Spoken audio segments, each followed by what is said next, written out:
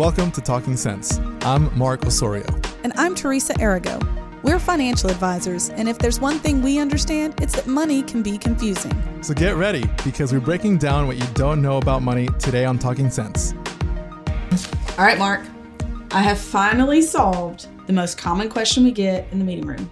And I'm really excited, because every day we get asked, what is the best investment, right? All right, everybody strap in. Here we go. Every client. And I've always explained, I have to do a deep dive into your finances. I have to understand your purpose and your goals. But it's all been solved. Google has quizzes. And if you go on there and you do these quizzes, they will tell you the perfect investment for you. Mm. Or so they say. Obviously, I'm joking. We are asked regularly about which investment is the right fit for a person, but there's no simple quiz, guys. There's no easy button to this process. The process isn't difficult, but it's not like there's investment or an investment that is the right one. Yeah.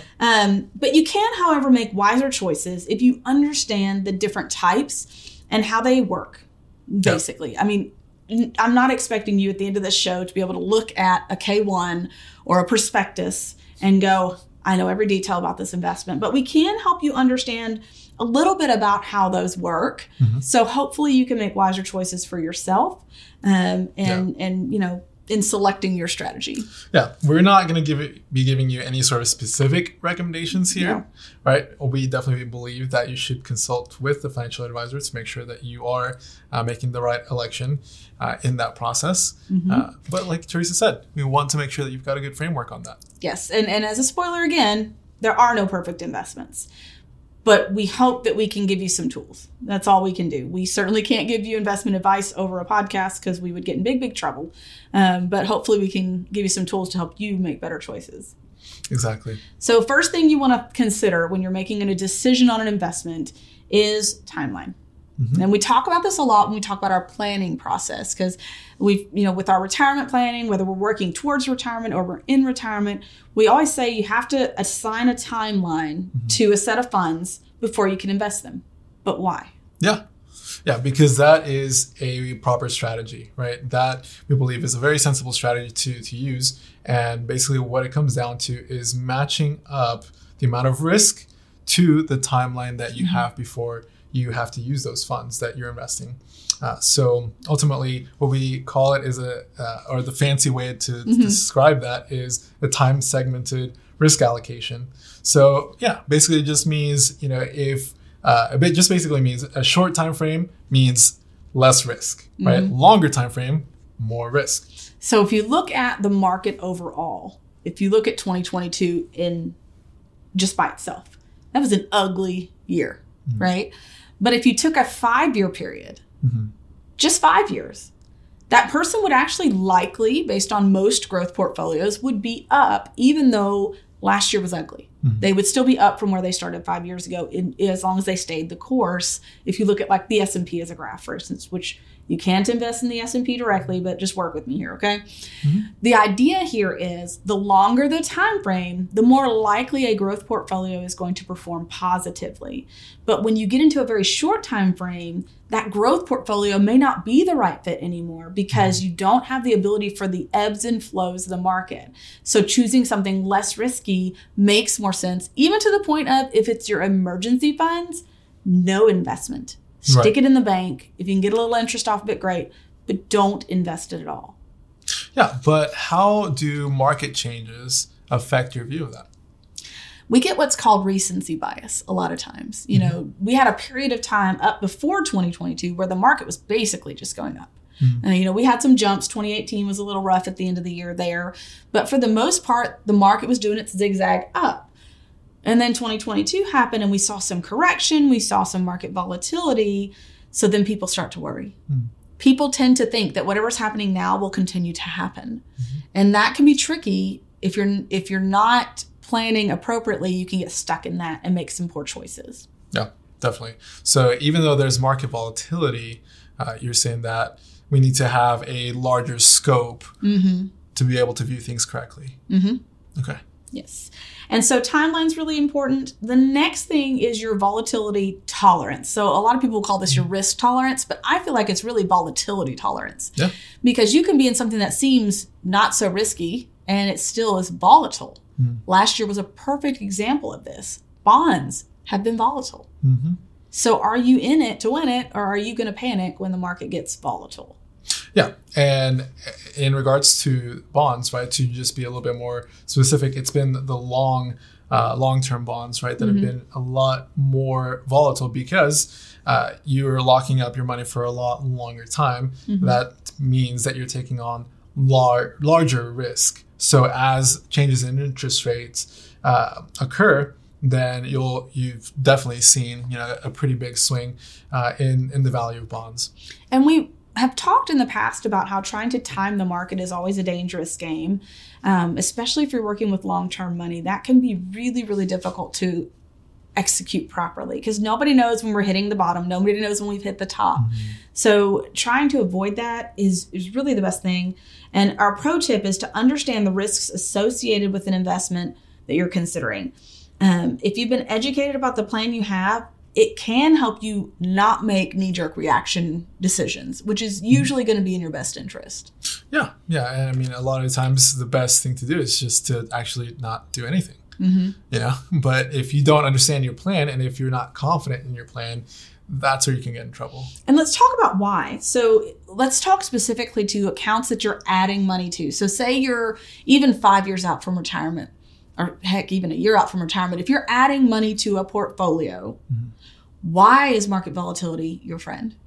Yeah, so it's a simple concept that we call dollar cost averaging, and it just basically means that you're putting money consistently at a specific amount over time, right? And what that allows you to do is it allows you to capture the value of one specific investment over that time frame, right? So if you're doing this on a monthly basis in your 401k, that means that you're buying in on the investments you've got available to you there at those different points, right? So one month it might be up, the other month it might be down, but over a certain time period, right, and longer it is, the better it is. That helps you capture better profit margins. Yes. So every time you catch that price down, you just found those shares on sale. So what I encourage clients to do when they're in that building stage of investing is to focus on how many shares they bought. Instead of the value, how many shares did you get last month compared to the month before? Because that's really what you're accumulating. You want shares, as many shares as you can get to fill up that 401k. Because if the market does recover and you have more shares than you started with, you're even better off than you were originally. So staying the course and still continuing to add to it when the market's more volatile allows you to benefit from that. And the fancy word, as you mentioned, is dollar cost averaging. Another thing that really, really matters in volatility is diversification. Yeah. It basically means don't put your eggs in one basket, right? So I think this word has gotten a little bit more common now. It's kind of a catchword now, which sometimes means it's kind of getting overused or misused sometimes. Certainly. Yeah. But for the most part, it means that you don't want to be, for example, have all of your money in one stock, right? Because that will lead to even more volatility. So if you're somebody that is looking to lower your volatility and to have maybe a more consistent, and easier looking trend line, then, investing all your money in one stock is probably not the way to do it. Yes. So you think, what's the difference between like a stock or a mutual fund or ETF? With a mutual fund or an ETF, you have a pool of investments. Now they're managed differently, so make sure you do your research on that as well. But let's use a mutual fund, for instance. A mutual fund could have hundreds of different companies represented inside of it. So if one of those companies fails, yes, it's going to affect the value of that mutual fund. But if you only had that one company's stock instead, and it fails, you could lose every penny you had. So that's why not only do we want to diversify by using, typically for retirement savings, we typically lean more towards those mutual funds or ETFs for that, just multiple vendors in one spot, but also different sectors of the market. So if you were in a bunch of technology, and I'm younger, I can afford that risk. Last year was a little rough. Yeah. It was a rough year for technology. Yeah. I got a lot of shares though. But if I were only in technology and nothing else, then I'm a little overexposed there too, even if I'm using mutual funds or ETFs. I see this a lot with index funds. People don't realize how an index might be overweight in a particular sector. So it's good as a piece of your portfolio, but it may not be the right choice to use for every penny you've got. Yes. So again, it's the difference between kind of like you said, having all of your eggs in one basket in that one specific stock versus having a little bit into a larger basket where you can have a larger chance to see the upside in that. So the other thing that we advocate for quite a bit in making sure that you've got the right investment is it the right investment according to your goals? We talk about assigning purpose to your dollars, your savings dollars, specifically when we're talking about planning. And if you've taken time to create a plan, then when market volatility hits, it's, to me, more likely that you're going to stick with it because you understand what you're doing and you've been educated about the market and its volatility and how that works for or against you, depending on where you are in your journey. But without a roadmap, how do you know if you're on track? That's right. Yeah. And I mean, just to your point, if we can be very excited about buying more shares, right? But if our plan is to use that money within the next month or two, then we're not really excited about more shares because we need money. Yeah, we need liquidity, right? We need that cash to be able to spend it on. So yeah, our timeline, going back to that, determines how we need to strategize. And I think the plan also gives us our why. So if you've been putting towards your employer plan, and one thing that I got from a lot of people last year is I've added X number of dollars. My plan has not grown by X number of dollars. I have not gained any ground this year. If you don't have your why well developed and you don't have your how well developed, I think it's just more difficult to stay the course when that volatility hits. And so that's a big reason why we believe in plans. And your goals that aren't defined are really just wishes. Yeah. A lot of people say, well, I want to be financially independent. What does that mean? What does that mean for you? Because what it means for you is probably not the same as what it means for me. Yeah, probably not. For me, financial independence is being able to take my kids on trips. And I'm not fancy, don't get me wrong, but I like the beach. I'd like to go more. Haven't been that many times. But for me, that would be a sign that I'm financially independent, that I can take my children to go do those things, or that I can take care of their trips for their sports without having to panic about where the bills are going to get paid from. Those sorts of things indicate financial independence for me. But for you, you're at a different life stage. You have different goals. So it looks different for you. Right. And for you, it will look very different as well. That's why we advocate having a relationship with an advisor, because the advisor kind of plays a matchmaker role in that aspect, right? To be able to talk to you, identify your goals, understand what those goals are, and then match you up with the right investment for you. And I think too that we're also problem finders, not just problem solvers, but problem finders. How many times have you been in the room with someone and they think this is their problem, this thing that they're bringing to you? They go, this is my problem.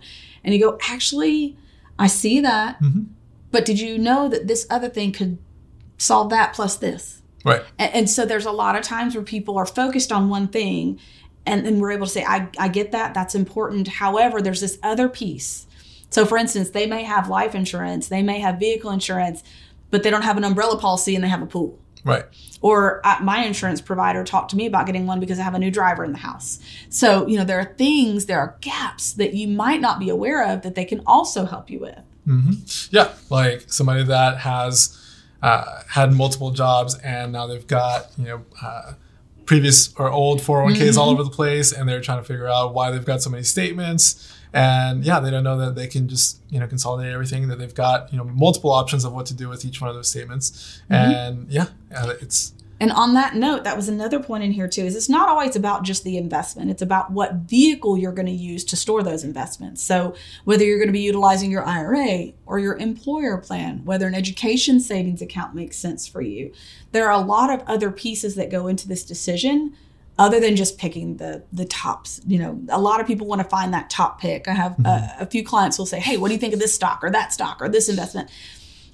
Oftentimes, whether you reach your goals isn't as much as what investment you use, but the strategy and the habits that you're building on a day-to-day basis to work towards that little by little. Yeah, like we were talking about in our previous episode when we discussed, that for those larger goals in life, there's typically going to be some type of account or tax shelter that you will be able to take advantage of to arrive at that goal, more efficiently. So that's definitely something that, to take into account. So it's time for our 2 cents today. And I'm going to start us out because we want to be very clear. All investments carry risks. Every single one of them do. And there's no product that is perfect out there. But with the right plan and the execution of that plan, you can make wiser choices that work towards your goals and get you along that path to financial independence.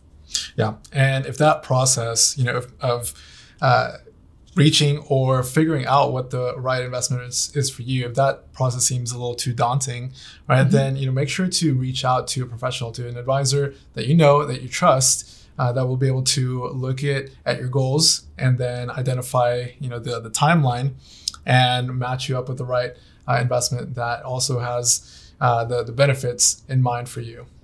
Thank you so much for joining us on Talking Sense today. In case you didn't know about Gen Wealth's Academy, we do want to make you aware of that as well. We have a ton of free resources and educational tools available to you. But we'll be back next week with more, and we're going to be talking about savings vehicles. Thanks for listening to the Talking Sense podcast. And if you like what you hear, make sure to subscribe to the podcast to get all the newest episodes. The Gen Wealth team is available to you 24/7 at info@getreadyforthefuture.com. Or call our offices at 866-653-PLAN. That's 866-653-7526. And while we like to have fun here, we're also financial advisors, and that means disclosures. You should personally consult a financial advisor before making any investment, and no strategy can assure success. Gen Wealth Financial Advisors is an Arkansas registered investment advisor with securities offered through LPL Financial, member FINRA SIPC.